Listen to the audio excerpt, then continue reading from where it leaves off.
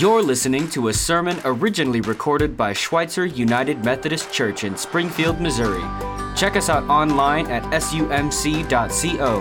And if this sermon blessed you, be sure to share it with someone else. Thank you so much for listening. Now, on to the message.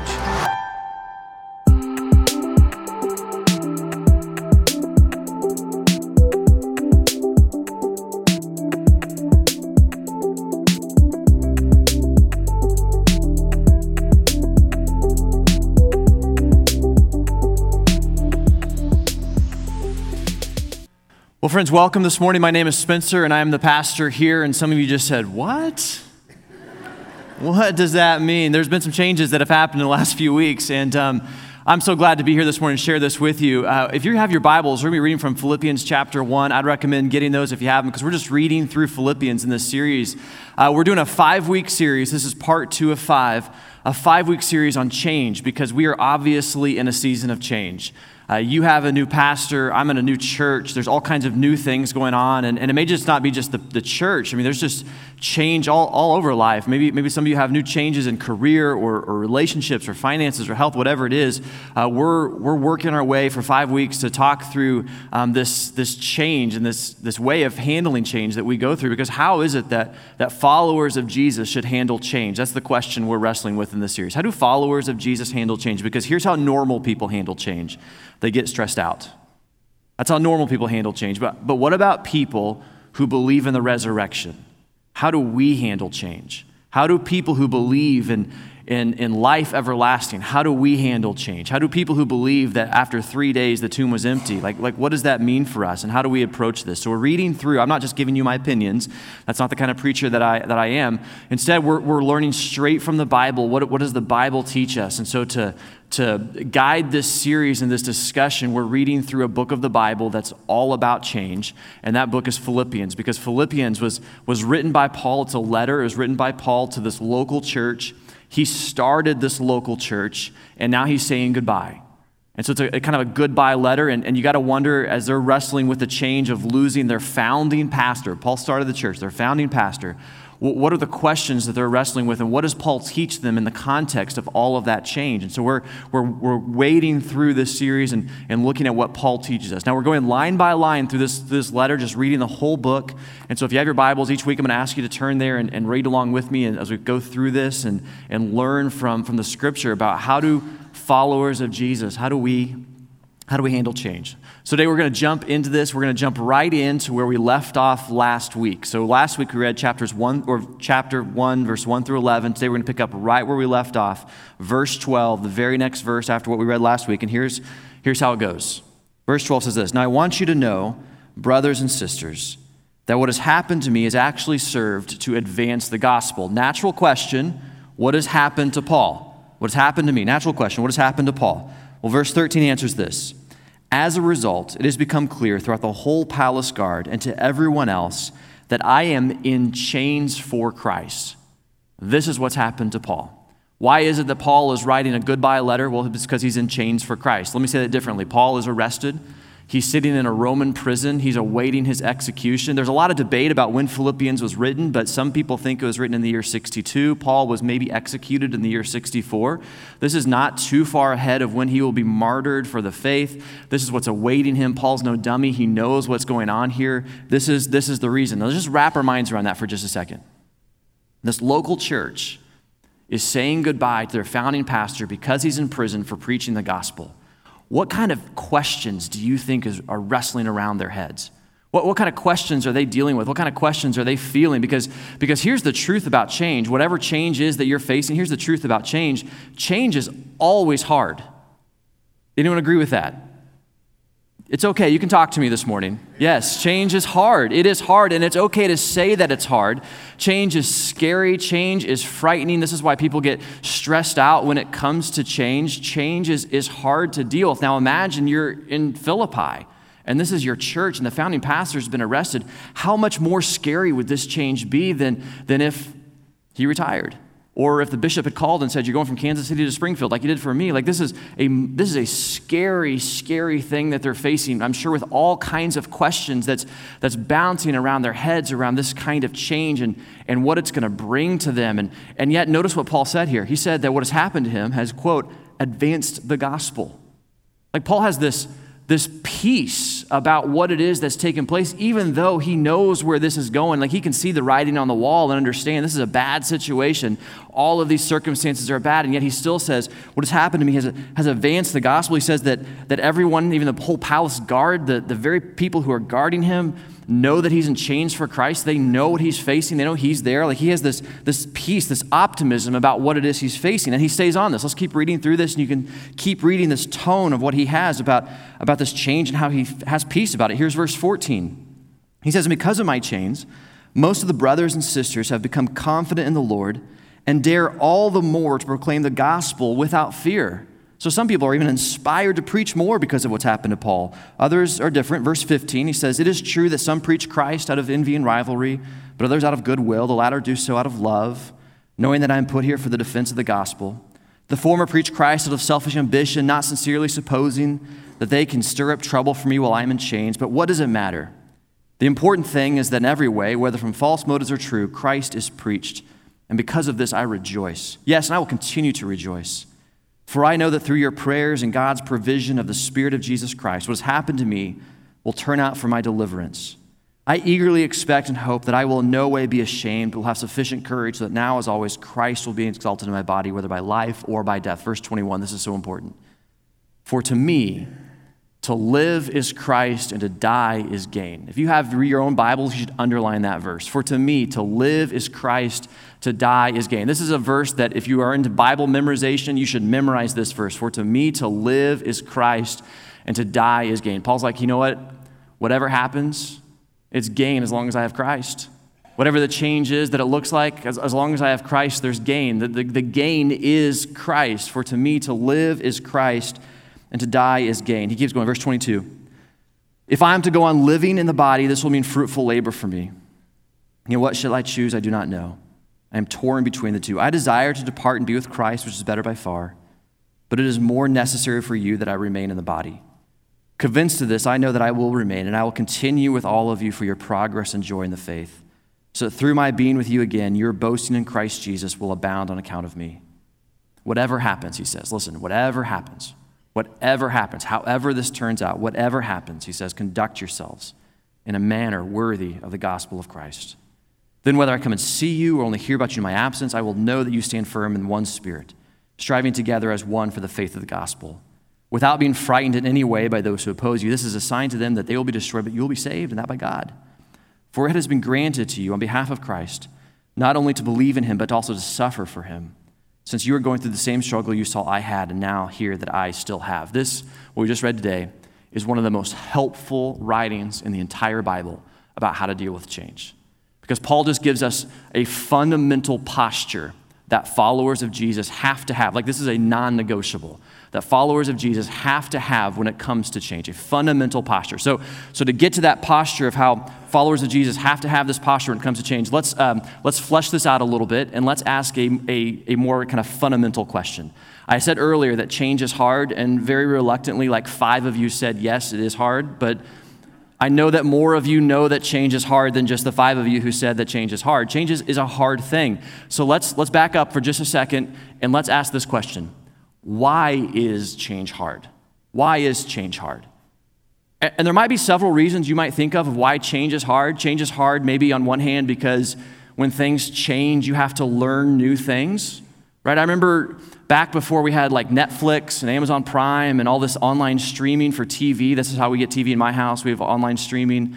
I remember we had a cable box, and the cable box had channels, actual channels, and a remote control. My kids have no idea what this is. They don't understand what a channel is. But actual things, and every once in a while, the cable company would change the channels, and you'd have to relearn the numbers. Does anyone remember this? Anyone who's under 30 is like, I have no idea what he's talking about with TV channels. It's so strange. But this is how it was, and it was hard because you had to relearn things. But, on a much more honest level, change is not hard because you have to relearn things. There's a much deeper level of why change is hard, and it has nothing to do with learning things. You see, when you're faced with change, change is hard because it makes you ask a very uncomfortable question, and here it is. What's going to happen? That's the question of change. What's going to happen? Is it going to work out? How is it going to work out? Will I be better off on the other side of the change? What's going to happen? That's the question of change. You have a new pastor, and some of you have been asking that question. What's going to happen? Is the church going to be okay? Is the church going to be healthy? Is the church going to grow? Is this new guy going to come in and start changing everything right away? Did anyone ask that question or think that? It's okay. It's okay if you did. Some of you are wondering, is he ever going to talk slower? Some of you are asking that question.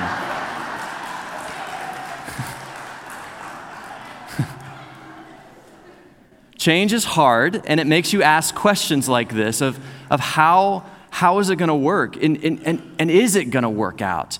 My wife and I, 2 weeks from, I don't know, just a few days from now, a couple weeks from now, we'll have our anniversary, 16 years. I met my wife, Abby, in college. We went to the same college in Tulsa, and we met on the first week of school, and right away, like I knew it, I was in. She didn't remember the first meeting or the first 3 meetings, but I was in right away. And so in a couple weeks, we'll have our anniversary, 16 years, and we moved last month, and so you start moving. Whenever you move, you start asking questions and reflecting and thinking back on life and where you've been and all that, and I started to count, because we've moved so much. Moving's not a new thing for us. We moved so much, I lost track of all the moves. And so in 16 years of marriage, we have moved, we've lived in 7 places in 3 states. Now, we lived in Springfield twice, so there's some kind of going around there, but that's a lot of moving, especially because our last place we were at for 7 years. So at the first few years of our marriage, we just moved all the time. We moved for school, we moved for jobs, we just seemed to never be solid anywhere. So this is why building roots at this point in our life is really important, because we moved for so long. And I remember when we moved to our last place, so we were in Dallas for a while, and then we moved to Tulsa. And in Tulsa, I was on staff at this very large church, and we were really, we loved Tulsa. And we were there for 5 years, and it was this great community, this great church we were at, this great friends we were at, just loved it. And after 5 years, you just kind of got the sense that God was saying it's time to go. And at the time, my wife and I were really interested in starting a church. That was what we felt like, man, just really interested in that, and really felt like maybe God was calling us to be a church plant kind of family. And so we were pursuing that. We were living in Oklahoma, and Methodism, kind of each state is its own kind of regional entity. So we started contacting folks back in Missouri, because I was from Joplin, and there was a connection there. And Missouri at the time was starting more churches than any other place in America, so it was like a great place to be for Methodism. And so we put our names forward to start a church. And you go through all this assessment, you go through personality tests, you have to write things, and they listen to you preach, and all these kinds of things they have to do to start a church. And it was looking like we were going to start a church. That was the direction we were headed. And so I remember it was Ash Wednesday. I got the phone call about where we were going. Ash Wednesday, the person calls me and says, all right, we know where you're going. You're going to Kearney. And I said, where's that? And they said, it's in Kansas City. And I said, is it a new church? Because that was not on the radar. That was not the town that was on the radar. We were talking about starting churches in another town. And they said, no, it's an existing church. And I said, well, it's like a newer church? And they said, no, I think it's 150 years old. And I said, oh, And I'll be honest with you, between you and me, don't spread this anywhere else. Between you and me, when I got to Kearney, I had my mind set on this other thing that we were going to be doing, and I was angry. And I got there, and I was like, this isn't what I thought God wanted us to do. This wasn't the direction I thought we were going to. And for the first few months, I was upset, because I thought this isn't what I thought we would be doing. We put ourselves out there, and then we ended up in this whole other thing that wasn't even close to what we wanted to be doing. And I was angry, and I was a little resentful, and it took me a while. Now, in retrospect, Kearney was amazing people. I saw God move in an amazing way. Sometimes you have plans, and then God has different plans, and it's amazing. But there was this season when we arrived in Kearney where it's just this isn't what I thought it would be. I wonder if you ever experienced that, where you have a vision for what you think life is going to look like. And then life happens, and it looks like this. And of course, that happens in much more dramatic fashion than just how like a job works. I mean, some of you have experienced that in very hard things in life, but sometimes you have a vision for what you think life is going to be, and then life happens, and it looks like this, and you end up feeling sometimes sad or sometimes scared or sometimes angry like I felt or resentful, and you're having to deal with what the changes that what you thought it was going to be. And sometimes when you're in those places where you had this vision for what life is going to be and then it ends up like this, sometimes in those moments there is this voice that starts to whisper in your head. Maybe you've heard this voice before. It starts to say things like, this change isn't going to work. Or on the other side of this change, it's going to be worse than it was before. Or you're going to be worse off. Or this is going to end in disaster. This voice that starts to whisper in your head about all the things that could go wrong and all the things that are not making you happy and all the things that are wrong in life or could go wrong in life. By the way, the name of that little voice is fear. You see, fear, it smacks right in the middle of change, and this is the thing that change sometimes hinges on, is how we deal with this little voice of fear. Because when life, and you have a vision for life that's going this way, and then you end up in a vision of life that's going this way, fear is this thing that you have to start paying attention to and dealing with. It reminds me of what Jesus said. I love these words. It's Matthew chapter 6, the Sermon on the Mount. I bet you've heard this before. It goes like this. Jesus said, therefore I tell you, do not worry about your life. Do not worry about your life, Jesus says. Do not worry about your life. What you'll eat or drink, or about your body, what you will wear. And I wonder if there's other things that maybe you should put in this list. Do not worry about your life. Do not worry about your finances. Do not worry about your new pastor. Do not worry about how fast he talks. Do not worry about your retirement. Do not worry about your relationship. Do not worry about these things that cause you to worry. Like whatever it is you put on this list, I think Jesus would include on this list. Do not worry about your life, what you'll eat or drink, or about your body, what you will wear. Is not life more than that thing? Is not life more than food and the body more than clothes? Look at the birds of the air. They do not sow or reap or store away in barns, and yet your heavenly Father feeds them. Are you not much more valuable than they? Can any of you, by worrying, add a single hour to your life? By the way, what is the answer to that question? No, some of you just needed to say that out loud. And why do you worry about clothes? See how the flowers of the field grow? They do not labor or spin, yet I tell you that not even Solomon in all of his splendor was dressed like one of these. If this is how God clothes the grass of the field, was here today and tomorrow is thrown into the fire, will he not much more clothe you, you of little faith? So do not worry, saying, what shall we eat? Or what shall we drink? Or what shall we wear? For the pagans run after all these things, and your heavenly Father knows that you need them. But seek first his kingdom and his righteousness, and all these things will be given to you as well. Therefore, do not worry about tomorrow, for tomorrow will worry about itself. Each day has enough trouble of its own. And this brings me to the fundamental posture that Christians have to have when it comes to change. That's what I said earlier, right? There's a non-negotiable that we read in Philippians 1 about how Christians approach change, a non-negotiable posture that Christians have when it comes to change, because you see there are two postures you can have when it comes to change. One posture is like this. It's my way. It's my plans. It's my agenda. It's my timetable. It's my future. It's my goals. It's my dreams. It's mine. It's mine. It's mine. It's mine. That's one posture you can have when it comes to change. And whenever it doesn't end up in the way that you want it to end up, you end up stressed out, resentful, angry, fear, whatever it is that you end up. Mine, mine, mine. That's one posture you can have when it comes to change. Here's the other one. Ready? It's yours. It's yours. It's not my table. It's not my agenda. It's not my timing. It's not my goals. It's not my future. It's not even my life. It's yours. Two postures. This is the posture that Paul has in Philippians 1. For to me to live is Christ, and to die is gain. Whatever happens, he says, whatever happens, whether it works out the way I want it to work out or the way I hope it doesn't work out, whatever happens, he says, conduct yourselves in a manner worthy of the gospel of Christ. That's what he says. It's an open palm. It's holding the future that I have and I love and I see so clearly. It's holding that future and it's putting it into God's hands and saying that prayer. We prayed it earlier. Your will be done. We could do this, white knuckle grip our future, or we can give it to the Lord. But you can't do both. It's one or the other.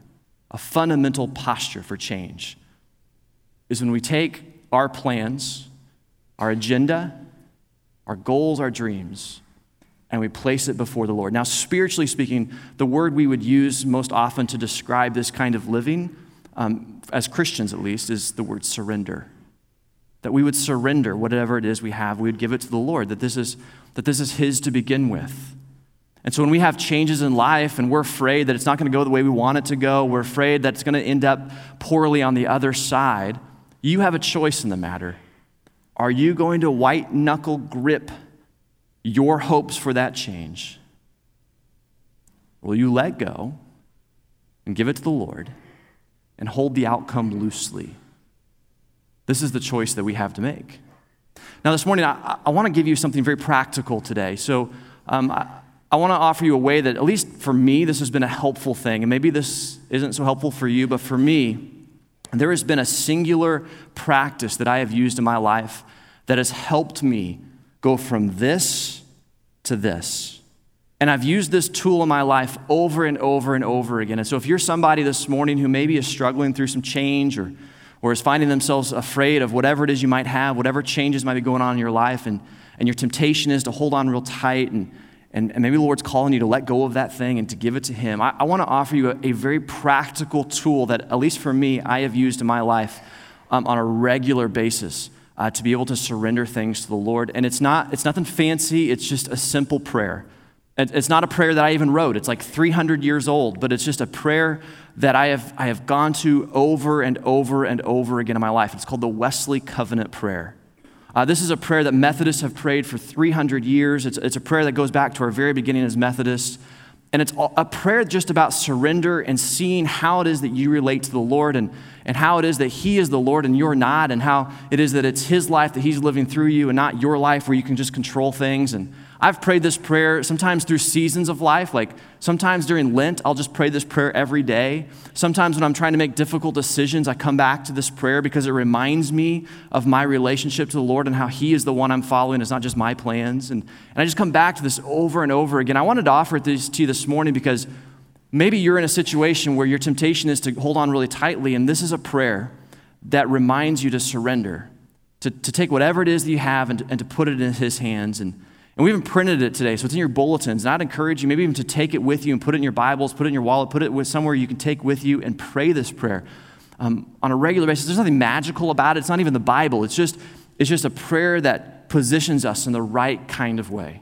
So as we close this morning, I want us to pray this prayer together. And this, to me, is a challenging prayer. Every time I pray it, I feel myself challenged to once again to surrender things to the Lord, to surrender what He has for us. And I'm just going to ask you, we'll put it on the screens here this morning, but also we'll have it printed if you'd rather do that. And I just want to pray this prayer together with one voice out loud as we close our time here with the Word. So if you would, let's join together and pray this prayer of surrender. I am no longer my own, but yours. Put me to what you will. Rank me with whom you will. Put me to doing. Put me to suffering. Let me be employed for you or laid aside for you, exalted for you or brought low for you. Let me be full, let me be empty. Let me have all things, let me have nothing. I freely and heartily yield all things to your pleasure and disposal. And now, O glorious and blessed God, Father, Son, and Holy Spirit, I am yours and you are mine, so be it. And the covenant I have made on earth, let it be ratified in heaven. Amen. Friends, I invite you that if you are going through a season of change, of fear, of worry, anxiety, to take that and put it in the Lord's hand. And here is a simple tool that you can use to repeatedly come to the Lord and say, it's not my life, it's yours. It's not my future, it's yours. It's not my church, it's yours. It's all yours. Amen.